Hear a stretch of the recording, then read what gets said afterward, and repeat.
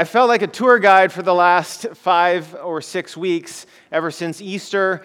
We've been walking through 1 Corinthians 15. We're going to continue today, and as our tour guide in Israel would say, and we go. I actually, though, want to back up just a pinch from where we read today. We started, you might have noticed, some of you, I'm certain noticed, actually, a couple of you, because we started in verse 35, our reading today, but we left off last Sunday in verse 28, and there's like this little gap in there that I skipped over, and not because I'm afraid of it, maybe just a little bit, because it does talk about being baptized on behalf of the dead, and I'm just going to tell you, I don't know what that means. I have no clue, and apparently the commentaries don't know what this means either, and so it's sitting there in verse 29. Otherwise, what do people mean by being baptized on behalf of the dead? If the dead are not raised at all, why are people being baptized on their behalf? This is not a practice that is common. Certainly today, I'm not aware of any historical precedent for taking Paul's words as normative, but people seem to be doing this at some point back then, and he's saying, well, some people among you believe this thing, namely that people will be raised from the dead, and in fact, some people among you are even being baptized on their behalf. But here's the part I want to get to.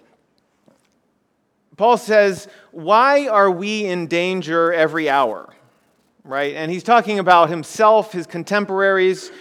And if you know Paul's life at all, you know, indeed, he is in danger quite a lot. He talks about it throughout his letters, the danger that he faces. And he even says, I protest, brothers, by my pride in you, which I have in Christ Jesus our Lord, I die every day. Namely, I die to myself. I am giving myself over every day on your behalf, on the behalf of the church. And he's saying, essentially, why would I be doing this in this life if all there is this life and there's not something awaiting me on the other side? But then he goes on. He says, what do I even have to gain if, humanly speaking, I fought with beasts at Ephesus? This is a wonderful line here. I fought with beasts at Ephesus if the dead are not raised, right? And he's saying, look, I've been through hell and back for you and for the church and why and for Jesus. Why would I be doing this if I simply, at the end of my life, I die? And then that's it. And I shake hands with death, and we go on. And he says, very clearly, he says, if the dead aren't raised, well, let's eat and drink, for tomorrow we die, which is a great Old Testament quotation there. Here's what I would want you to take away from this little bit that we've skipped over, and I hope to come back to it at the very end of the sermon here, is that Paul needs to remind them and us that the good news of Jesus Christ needs to be given to all people, yes, but certainly to the right people. And sometimes we think that the good news is like only for those people who are doing okay and who've kind of dusted themselves off and have figured life out somehow, and only then the good news of Jesus Christ belongs to them.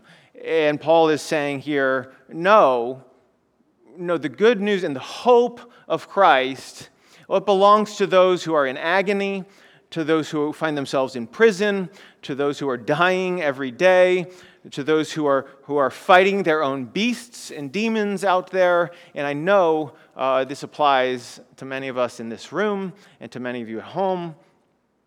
And that the good news of Jesus Christ is for you. And then he goes on. And this is our passage for today. He says, but someone will ask, right?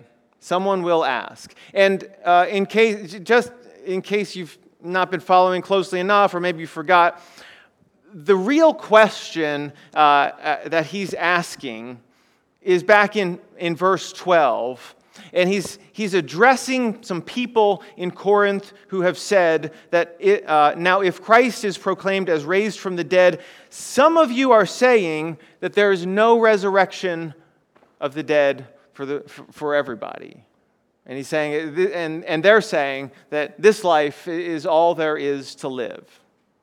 And so in our verse today, he says, so some of you might ask, all right, so let's say there is a resurrection from the dead. How then are those dead raised? And specifically, with what kind of body do we get raised with, right? What does the resurrection body look like? Which is a fascinating topic, and we should await this with bated breath, because I think we all might be asking this question on some level, whether it's for us or maybe a parent or a grandparent, and we're thinking, well, what does come next? What is that next life like? And Paul, earlier in this book, this letter he's writing to the Corinthians, he'll admit that some of what he's talking about is like looking into a mirror or into a glass that is dim, and that it's hard to see exactly what comes next. And yet he's not afraid to go there in this passage right here. And he seems to have some insight that's worth diving into. And so he says, oh, you foolish person, right? He assumes that this person is not asking in earnest, but that they are continuing to be skeptical. And he says that they're foolish. And then he says, what you sow, right, that seed that you put in the ground, what you sow does not come to life unless it first dies. And what you sow is not the body that is to be, but a bare kernel, perhaps of wheat, or of some other grain, or maybe a sunflower, or a wildflower, or a tomato, or whatever seed you put in the ground, right? It looks nothing like what pops up out of the ground and grows into this glorious, splendid thing. And Paul's using this wonderful analogy here of sowing seeds and putting them in the ground where they seem to die and they are buried, only then to be raised up into a new kind of glory that they did not have before. Frankly, it's the perfect analogy. I wish I had analogies like Paul has analogies. I would be a better preacher if I did. And so I'm just going to stick with the one he's got here. He says, God gives it a body as he has chosen, and to each kind of seed its own body. For not all flesh is the same, but there is one kind for humans, there's another for animals, another for birds, and another for fish. And you might be wondering, well, what is happening at this point? He's switched analogies now. He'll come back to the seed one. But for the time being, he's actually throwing us back once again, to Genesis chapter 1, to the creation of the world. And he's using all of the creatures that God creates in the opening scene of the Bible. When God creates, the order God creates in is actually the reverse order of what he uses here. And he creates fish, and then birds, and then animals, and then humans. And Paul reminds us here of this creation and the fact that all of the creation, they get their own kind of flesh. And they look different. And we don't need Genesis 1 to tell us this. We just have to look around the world, right? We just have to look at the puppy dogs that come up to us and the fox that runs across the street. And we just have to look at the fish that swim through the pond in this little creek back here. And we realize, each of these creatures has a different kind of flesh. And they look different. And his point is going to be this, that when God creates, he has the capacity to create new things and different things. And we should expect the same, indeed, with the resurrection. And he goes on, and he says, so if these are the earthly things, well, there was also this other part of the creation that happens in Genesis 1 with the sun and the moon and the stars, right? Well, Paul covers it here. He says in verse 40, there are heavenly bodies and earthly bodies, but the glory of the heavenly is of one kind, the glory of the earthly is another, and there's a glory of the sun, and a glory of the moon, and a glory of the stars, and stars, they differ from stars in glory. It's not surprising at all to find Paul talking about the glories of heaven or the heavens. This is a common thing that you find throughout Scripture. One of the things I'm drawn to is Paul's recognition here that the glory of the earthly things exists. That there is a certain glory for creation itself, the physical creation, the one we live in. And we dare not say otherwise. That the beauty of this earth is something that God created and is good and is worth praising God for.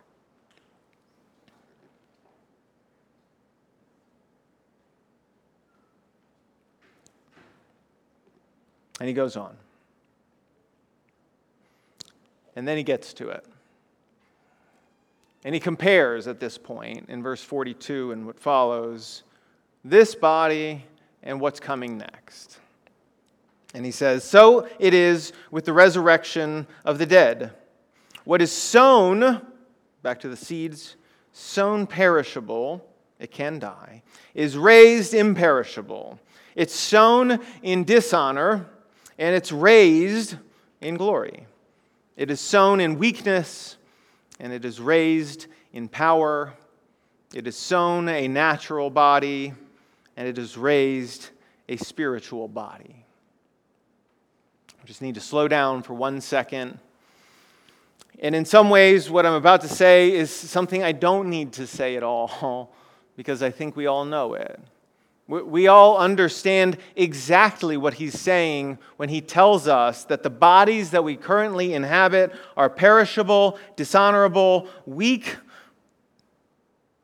and will someday die. These aren't facts we like to face always, but they're nevertheless the case.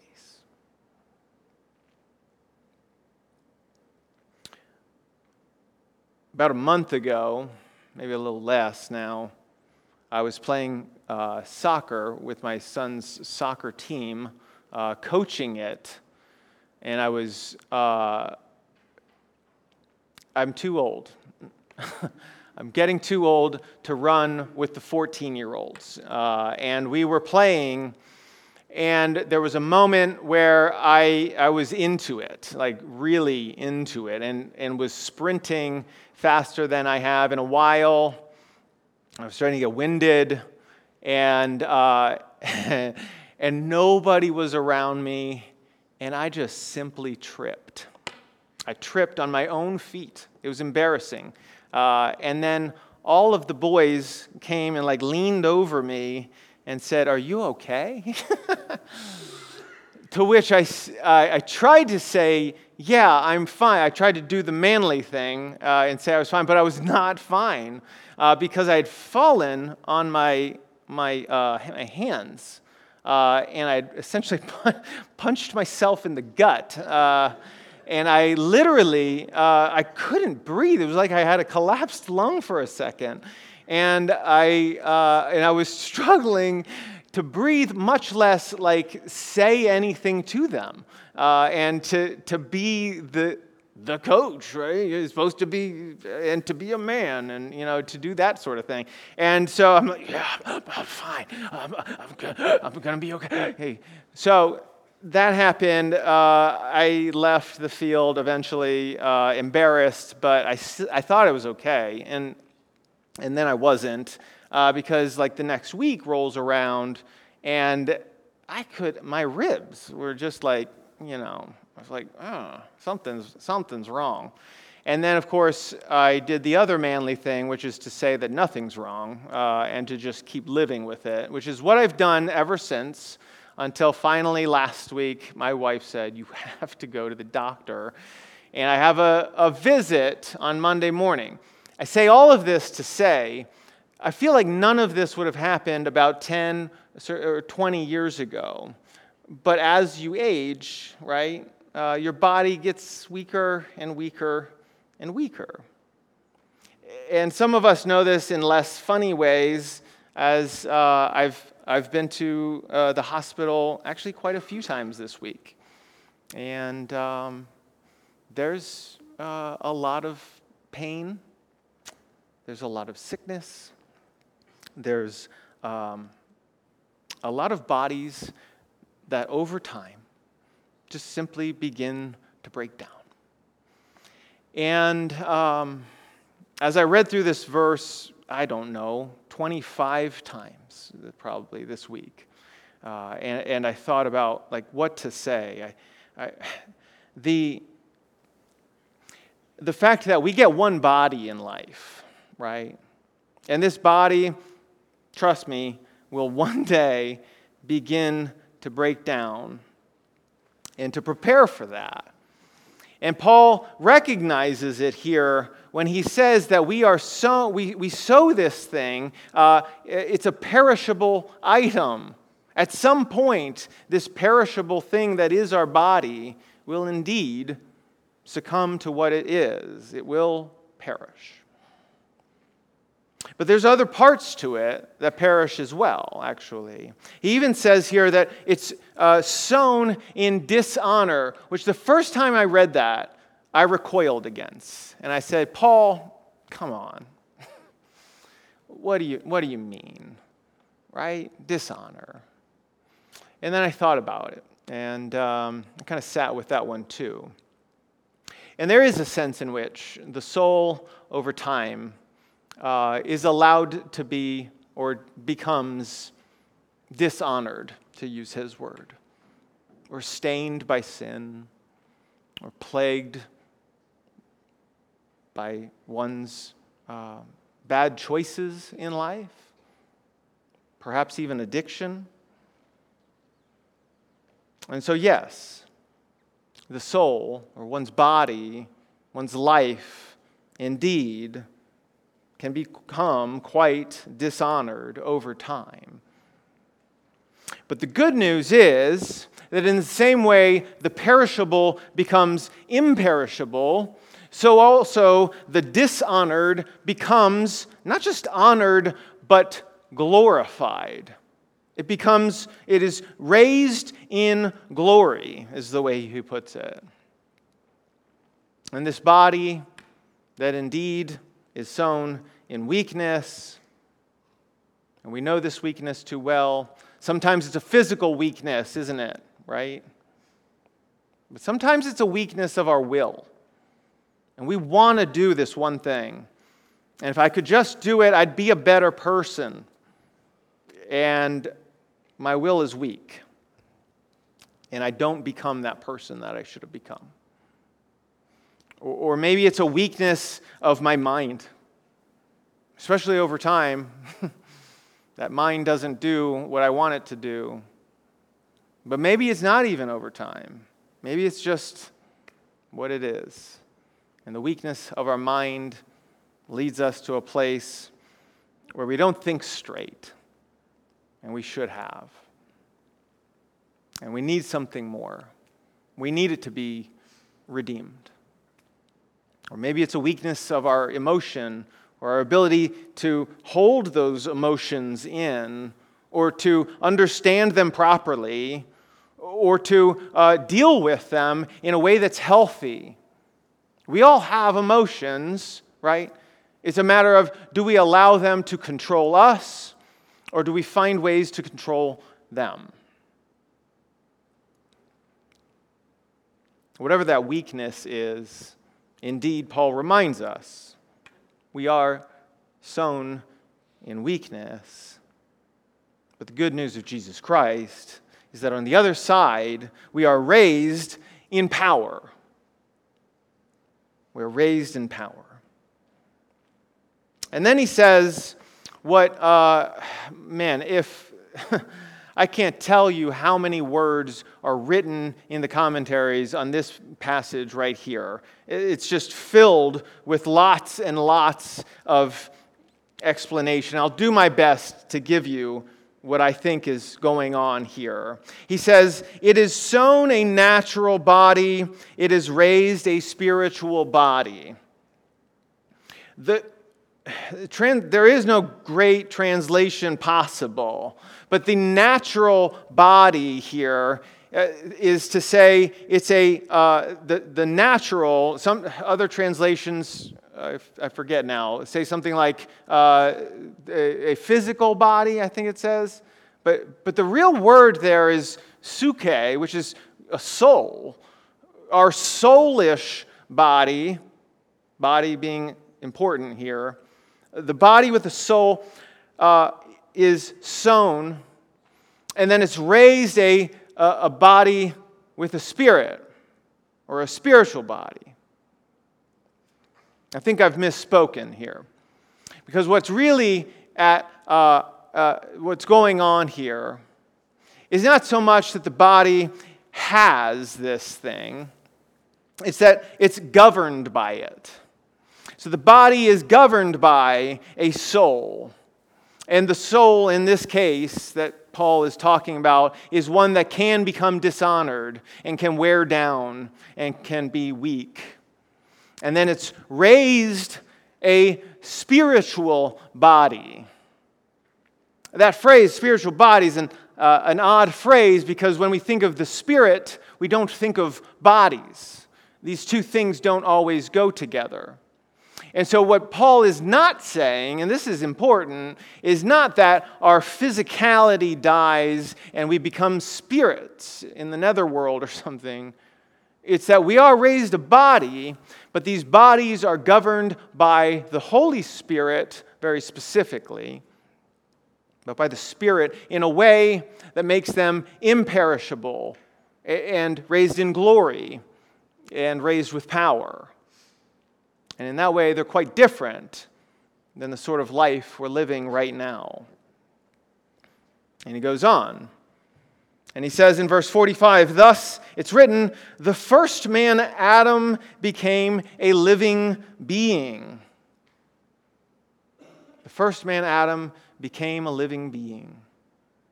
And the last Adam became a life-giving spirit. There's so much that just jumps right out, right? So he again is drawing us back where? Well, this time to Genesis 2, not Genesis 1, but Genesis 2, and the creation account of what's happening with Adam, right, and the creation of Adam. Very specifically, Genesis 2:7. If you want to kind of start getting there a second, I'll get there. But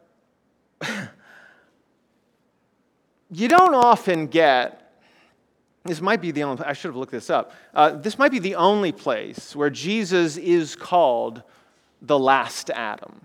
Sometimes we call Jesus like the second Adam, which is also appropriate. But the idea of there being an Adam and then needing another Adam, right? One beginning with the first human, and then a new beginning with Jesus. Right?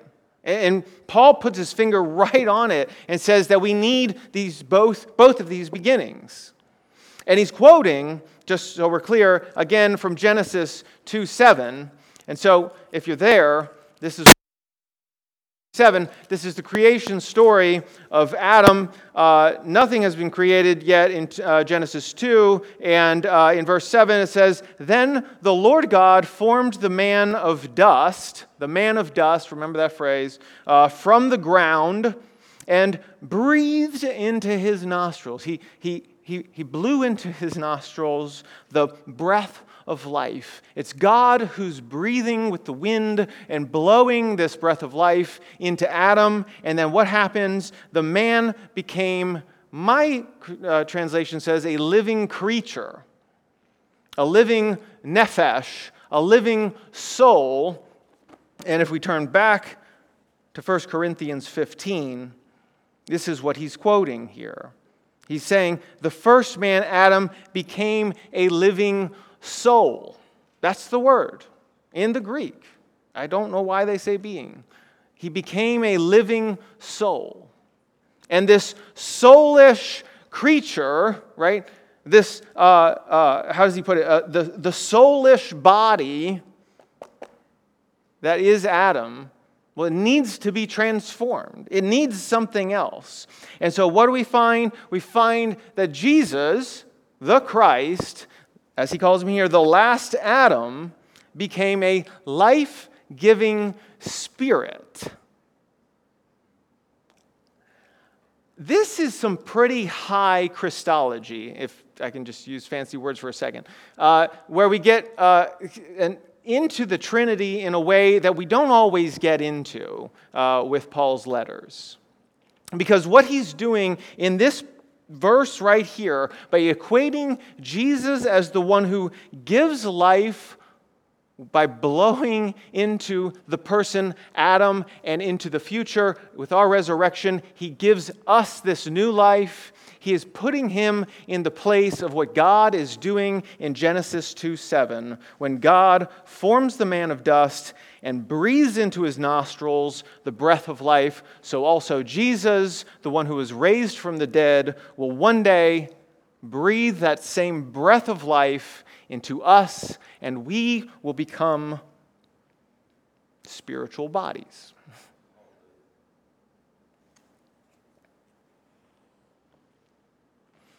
He goes on. It is not the spiritual that is first, but it is the natural or the soul-ish, and then the spiritual. Again, Paul is concerned with the order of things. We must start with the first Adam and with this natural world or this soul world that we've been living in, and only then can we get to the spiritual life. He says, the first man was from earth, a man of dust. Again, clearly, folks, right? A man of dust is like the phrase from Genesis 2:7. It's very clear that Paul is taking that passage and then he's just kind of riffing off of it. He said, if this is what creation was like the first time around, there's going to be a new creation the second time around. And it's going to be similar, and it's going to be different. And he said, the first man was from earth, a man of dust. The second man, well, he's from heaven, the place where the spiritual realm is. As was the man of dust, so also are those of the dust. And as is the man of heaven, so also are those who are of heaven. And this is just one more way of saying what we said a couple weeks ago when he's comparing Adam and Christ and posing to you, are you of Adam or are you of Christ? And here he's saying, are you a dustly creature that will simply perish someday, or are you of this other kingdom? Are you somebody who is indeed chasing after the things of heaven and the man of heaven, as he puts it?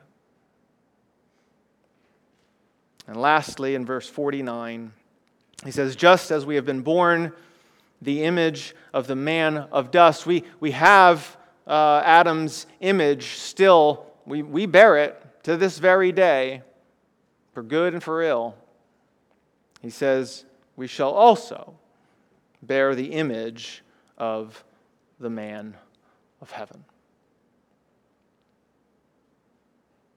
There's a few things from this passage that I just kind of want to leave you with.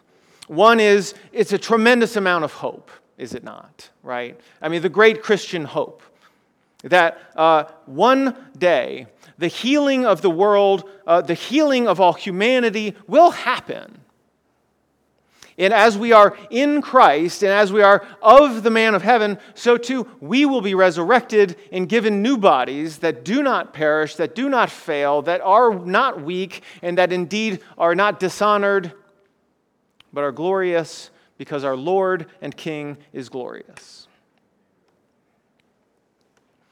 The other thing I'd want you to know is there is this continuity between this life and the next life, right?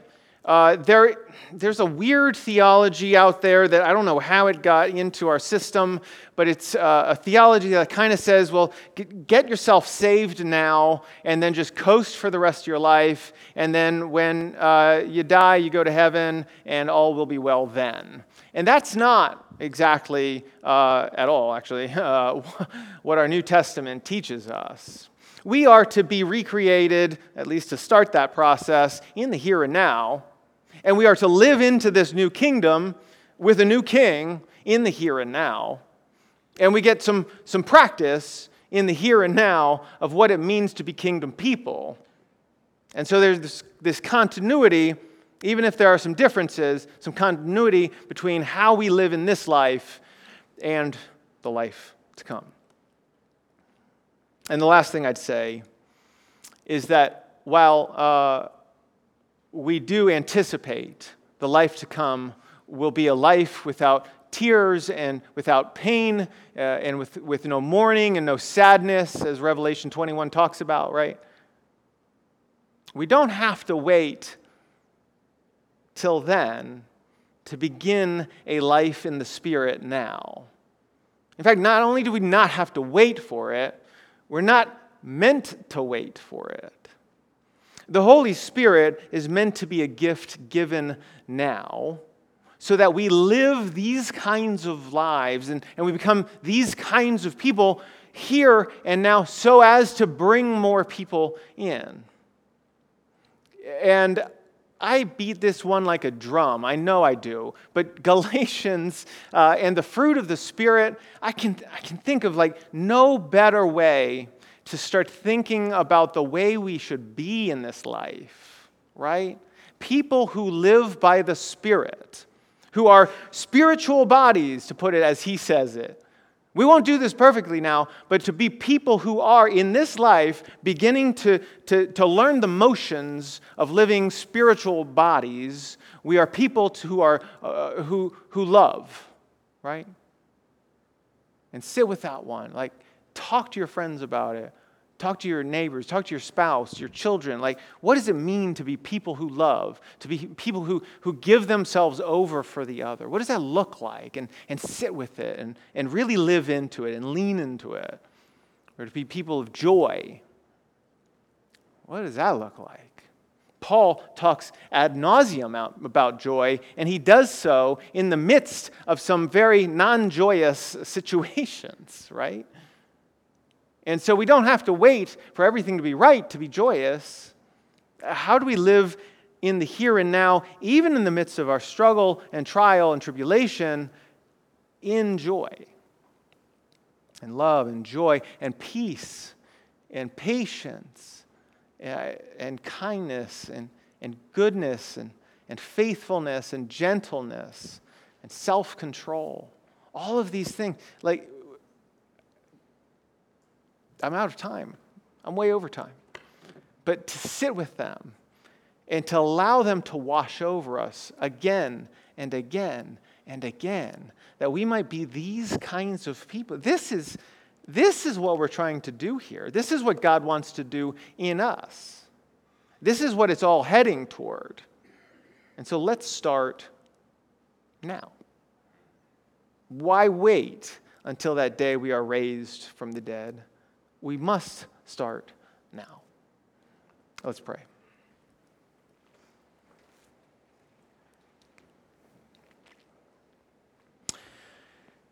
Father, Son, and Holy Spirit, Trinitarian God, who draws us, the creature, into your fellowship, that we might be like you. We, the created, might become increasingly like the Creator. God, you know what is best for us, and you want what is best for us, which is why you sent your Son, Jesus Christ, to die for us and you raised him from the dead, that we too might be raised from the dead, both in the future at some point, but in the here and now, that our spirits might be in tune with your Spirit, that we might be the kind of people who live spiritual lives now, filled with all of those things that accompany being a person of the Spirit, love and joy and peace, etc. God, let us not wait. Let us take hold of that now and run that race while we have the time here on this earth. We pray this in Christ's name. Amen.